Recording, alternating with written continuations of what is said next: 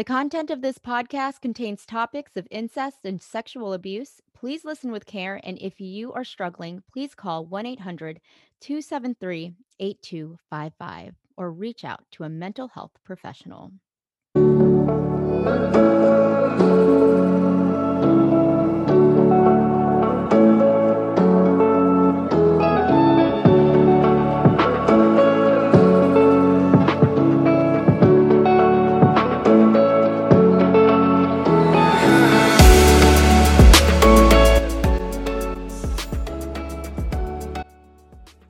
Welcome. I'm Lori Lee Benstock, and you are listening to a Trauma Survivor Thrivers podcast. The truths we hide only hinders any positive change and growth in our lives. Even worse, dark secrets fuel more dark secrets, especially when it comes to sexual abuse by a family member. I know firsthand I was sexually abused as a child, and that was a secret I kept for about 20 something years, and it ate at me. But my guest today is Brad Watts. He's a mental health professional, sex offender treatment specialist, and author of the newly released book, Sibling Sexual Abuse, A Guide for Confronting America's Silent Epidemic. Brad, thank you so much for joining me on a Trauma Survivor Thrivers podcast. Well, thanks for having me. I appreciate it. You know, I've read the book and I understand why this is a difficult subject to broach. Could you explain what sibling sexual abuse is, and is this really an epidemic? Yeah, that's a great question. So when we talk about sibling sexual abuse, you're looking at sexual contact that occurs typically more than once or twice. It's not motivated by natural curiosity, and is not age appropriate sexual contact. And so that comes from John Cafaro, his definition of it that I use in the book, and it's a good way to look at it. And a lot of it comes down to, what is the motivation? So, for example, it's natural for kind of age appropriate siblings to want to explore their bodies. We see that typically through playing doctor, through showing parts. This is what I have. This is what you have. But obviously, that's not appropriate when you're talking about a 12-year-old and a 6-year-old. That's not appropriate with other more kind of intimate ways of sexual contact, and anytime there's coercion, manipulation, those kinds of things, those are all huge red flags that sexual abuse has occurred. And I know you call it America's epidemic. Mm-hmm. Why would you say that? Because it really, I've changed my thinking, on that, through interactions through social media, others, people that have shared their stories with me and come forward. And it's really a worldwide epidemic when you look at it. And because we don't talk about it, we talk about it's one of the last remaining really taboo subjects in our national or in our worldwide discourse, if you want to use that analogy, that we don't talk about. And people, and you shared your story, waiting so many years. And that's common, and so many people will never disclose sibling sexual abuse for a variety of reasons. And they don't feel comfortable talking about it because we don't hear it talked about very often in national discourse. So in the book, I've kind of talked about some examples that very briefly it's come into national media, stories, things like that, like the Josh Duggar allegedly, acting out on his sister and then one of her friends, and then it just kind of goes away, and we just don't hear it talked about. And the more we can perpetuate a discourse and talk about it, survivors are going to feel more comfortable sharing their stories, because those are the real experts on this, the people that have been through it, and they can educate us more on what we can do to help and to support, because we have a lot to learn. But like I said, it's just been really fascinating to me how many people, not just on social media contacting me, but within my own circles of influence that I didn't know before, that have talked to me about things that have happened. So it's much more prominent than what we could ever imagine. But we just don't have a lot of good numbers on that, because people aren't disclosing that. And the frequency and the prevalence with which sibling abuse occurs, but we do know it's 3 to 5 times more frequent than father-daughter, sexual abuse, and others, but we know it's prevalent. We don't have a solid number on that, but it's just something we don't talk about. So that's why I titled it the book, "The Silent Epidemic." Yeah. And, going back to what you were saying about, age appropriate, about, 12 to 6. So if there is a large age gap Right. between siblings, and it isn't curiosity, right? They're 12, I guess, is when they should probably know better, would you say? Mhm. Um, but you wouldn't consider like a 3 or 6-year-old or a 6 and like 8-year-old to be you wouldn't call that abuse? Typically not. Like let's say that the 3 and 6 year old, with what's going on, depending on what's happening, what's occurring. Are they showing each other's genitals? Are they playing doctor? Are they doing those kinds of things? Um, Usually, if it would get more, shall I say, invasive, for lack of a better word, Mhm. that would send off red flags that maybe the 6 year old had been sexually abused. Those are things that you can see. What kinds of terms are they using? Um, certain words. If a 6 year old is talking about masturbation or uses a word like that's a huge red flag. Or different kinds of acts that they're committing. So it's kind of case by case, but yeah, Yeah. really just kind of the level that happens. Well, how do you so that I guess that's just something if parents kind of notice, Hmm. they'll that's something that they should probably question. How should they handle that?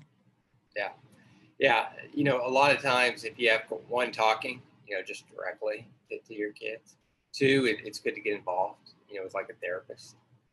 It's always good to talk to about things like that. People that are trained and to reach out in those kinds of ways as well for parents. So when you lack those resources, and kind of like I talked about in the book, it's difficult. Parents don't know in a lot of cases where to go and where to find that kind of information. Yeah, and I'm glad that you're providing that information because I can assume that this is prevalent. No one was talking about what was happening within my family. Mm-hmm. Um, and I'm slowly learning that that was something that was going on in my father's family. Yeah, So it was just perpetuating it until, I was able to figure out this was, I need to say something. And it wasn't really like, oh, I need to say something. It was more of I'm I'm going through a lot of stuff. I'm feeling suicidal. I'm feeling depressed. I'm feeling all of these things and didn't even realize it was PTSD. It was yeah, interesting how um that happened. And I feel like for kids, for siblings who may be going through this type of abuse, they would show different behaviors. yeah, Would that absolutely. yeah, would that be Yeah. what type of behaviors would they be displaying? Well, and you mentioned some of yours that you experienced, but it really runs the gamut. So you look at anxiety, depression, aggression is a big one. Mhm. Suicidal attempts, thoughts, particularly with girls, self-harm, is a big one. You can have, sometimes excessive crying fits, changes of behavior, and you just feel like, hey, my child is just acting different. What's going on? Um, you could have grooming issues, where they're not a common defense mechanism among survivors can be, particularly children, is I'm not going to shower or I'm going to eat a lot, just trying as a way to make themselves feel like they're less attractive um, to their abuser if they're in the home. Oh, So it's just all kinds that you see. You know, they have trouble, can have trouble remembering things like that. But those kinds of things you really just want to monitor closely. But it certainly runs a wide range of responses that people have to that kind of abuse, to that kind of trauma. yeah, so I'm assuming that that's what impacts the survivor. What about the abuser? Yeah. I can assume like they're going through some internal issues there as well. Mhm. Yeah, you see a lot of secretive behavior, as you could imagine, and so we call it, grooming. It's a pattern of where they'll be bribing a lot of times their sibling into sexual activity, coercing them into being quiet. So maybe it could be, I'll let you use my phone. I know Skittles is your favorite candy, so I'm going to make sure you have Skittles so you don't tell. Or these are the consequences. They exploit their relationship with your sibling, and through fear, as far as you don't want to be the one that's going to break up our family.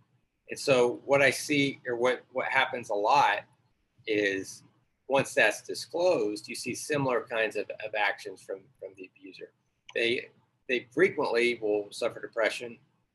Sometimes they'll be suicidal, those kinds of things once it's unearthed, because there's a feeling of loss of hope, being able to rehabilitate, come back, and so those are some of the things there. But a lot of secrecy, shrouded in secrecy, protecting everything that they can. And so that's an important part of treatment, to break down those walls of secrecy, with a level of openness, their supports, everybody else.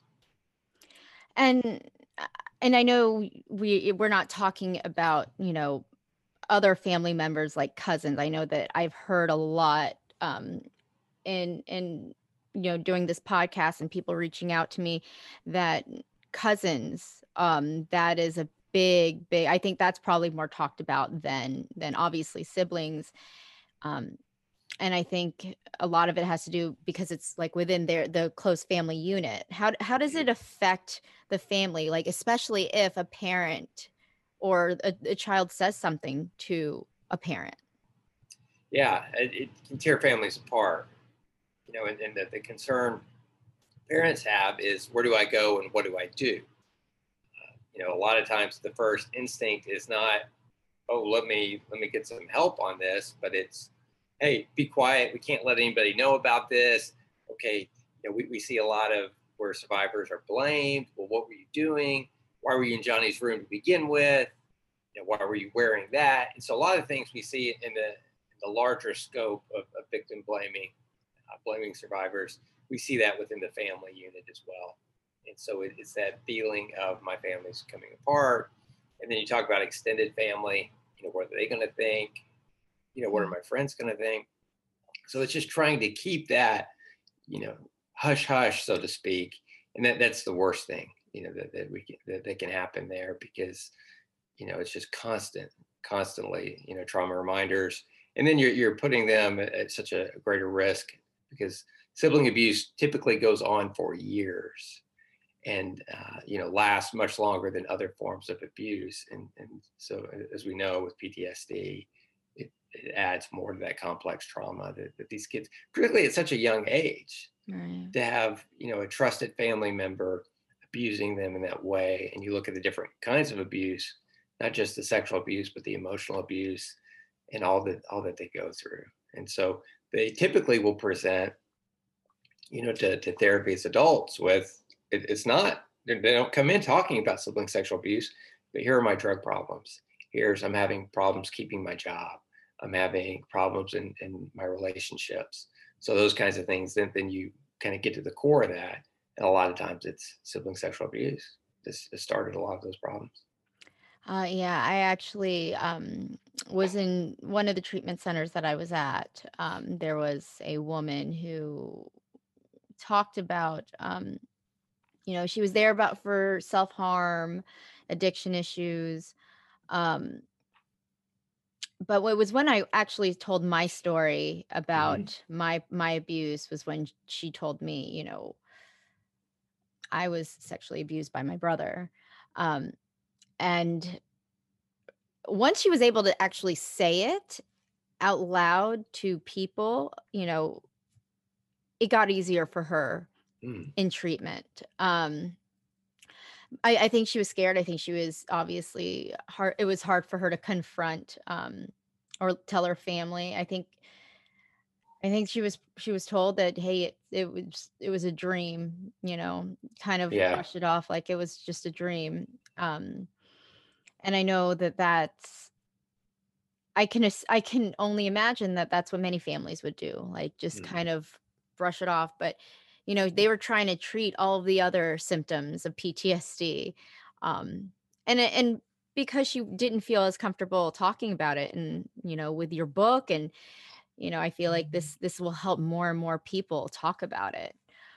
Um, so what is the correct way for parents to handle the situation? Does it need to be reported to authorities, or is this something that they can kind of handle within the family? Well, that's a difficult question, right? It's like, Mhm. how, as a parent, as a father, how am I going to report and turn in my own children? Right. I mean, that's a question that everybody kind of comes to. And, one of the best ways to handle that is getting a therapist involved, because a therapist is a mandated reporter. You let them do that. And then if it depends on the severity, is really the question to it, but, or the answer. And then a lot of times, with, like I talk about in the book, the legal system can make a lot of those decisions about treatment. But one of the most important things is, when abuse has occurred, separating the siblings and then getting them both in treatment. Trauma treatment for the survivor, and then a specialized sex offender, treatment uh, for the offender, and then work towards coming back together as a family. But that's the most important thing, is because you need to be believed. Mhm. I mean, it takes so much to disclose that, and the worst thing a parent can do is to not believe, to blame, not take action. And I mean, it's, when you're talking about in the same home going on for years, and you're talking just, I mean, all kinds of trauma, being offended on, and typically it's not going to stop unless something's done by the parents. It isn't, hey, you guys need to stop this. We're going to keep that as a family secret. It's going to continue, and in most cases. And so, for the good of the family, and to protect the child, the surviving child, you need to get people involved. And one of the best ways to do that is contacting a therapist, going there, and then, laying that out, and then they can report it. Yeah. We've talked about this a lot about how parents want to keep it in the family. They don't want the shame to be put on their family or the slight shed, but it can get worse, right? You were saying like it won't stop. Um and then there's just going to be a host of problems like PTSD symptoms. Um but you were talking about, you know, getting a therapist and treatment options. What kind of treatment options are there for a sex offender Mhm. as a sex offender specialist? Right. Yeah. So it can be inpatient, it can be outpatient, depending on the severity of it, but it's really specialized. And so you're talking about treatment is focused on empathy, responsibility, developing, addressing their own trauma, in their own lives, um, really understanding. It's so important that they understand from their family's eyes, from their siblings' eyes, what the abuse was like for them, as much as they can understand, to get that perspective. There's so much too, when you talk about brain development, that makes them different than adults. And so they have a very, very high probability, if they get into these specialized treatment programs, that they're going to be able to rehabilitate and go on and live successful, offense-free lives, as opposed to adults who the focus is more about containment, because they're Mm, so set in these patterns of offending. You look at, like I mentioned in the book, Jerry Sandusky, Larry Nasser, those guys who racked up literally hundreds and hundreds and hundreds of victims through set out patterns of abusing others. Teenagers and adolescents aren't that way. So a lot of times they're not thinking through all the consequences. They're looking at porn, they're getting involved in porn, they're thinking about, who can I have sex with, and then they're thinking, well, I can't think of anybody within my home. I can make my little sister, I can make my little brother, I can use that relationship, and then I won't get in trouble for it. And a lot of times it just hits them square in the face. They're like, that's why it's so overwhelming, where they suffer depression, suicidal kind of thoughts, is this is the full impact of what I did to my family, and particularly to my younger sibling. And like I said, the very high success rates moving forward in treatment. But the important thing is getting them into treatment. So if, as a parent, I just ignore it, well, I'm not getting my kid the help that they need.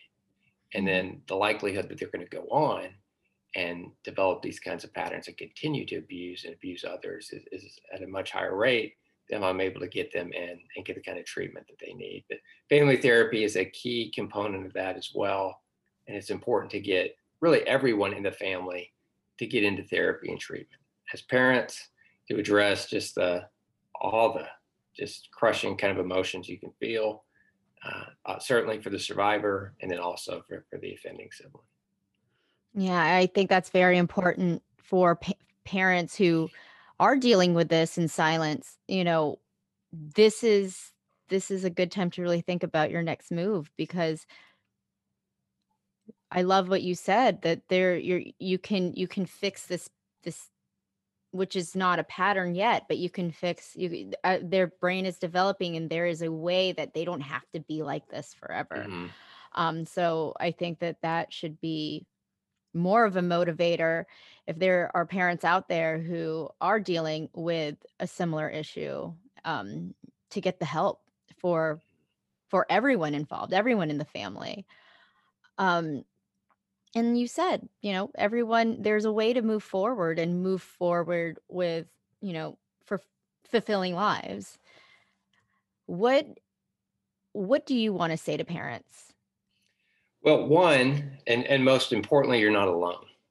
Mm-hmm. It doesn't mean you're a bad parent because this happens. What's interesting is the fact, and as you research this, it affects every demographic that there is. This isn't a white problem, a Black problem, an Asian problem. It's races, socioeconomic standards. Everything.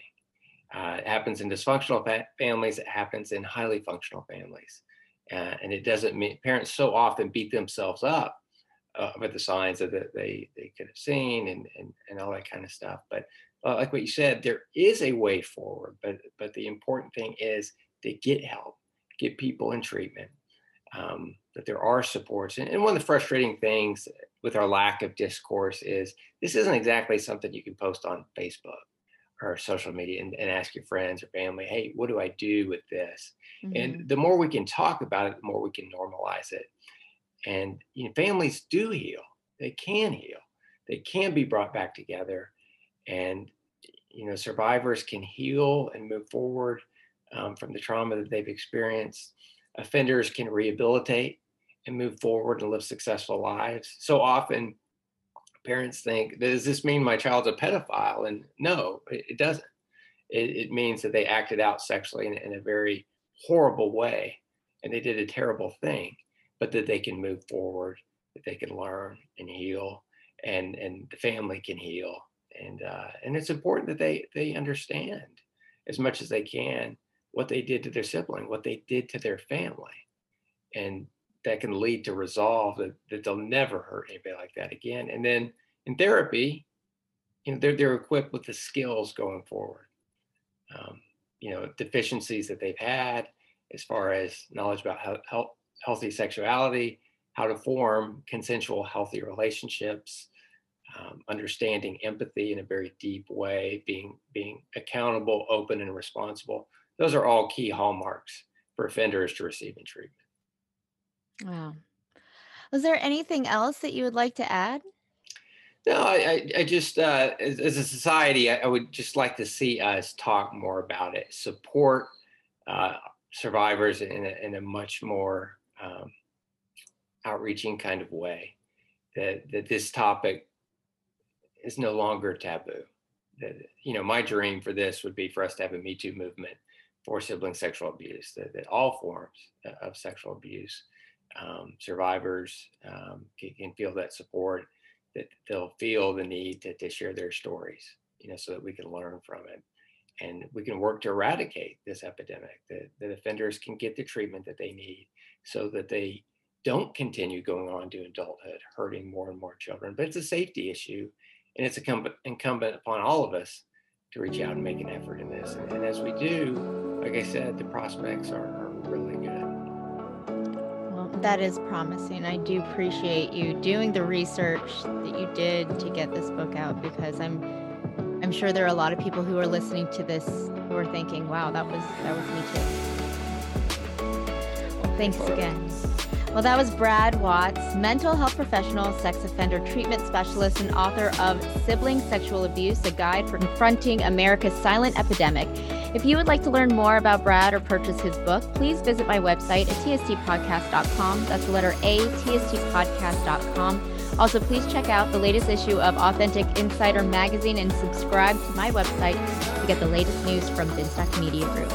Thank you so much for being a part of the conversation. I'm Lori Lee Binstock, and you've been listening to a Trauma Survivor Thrivers podcast. Take care.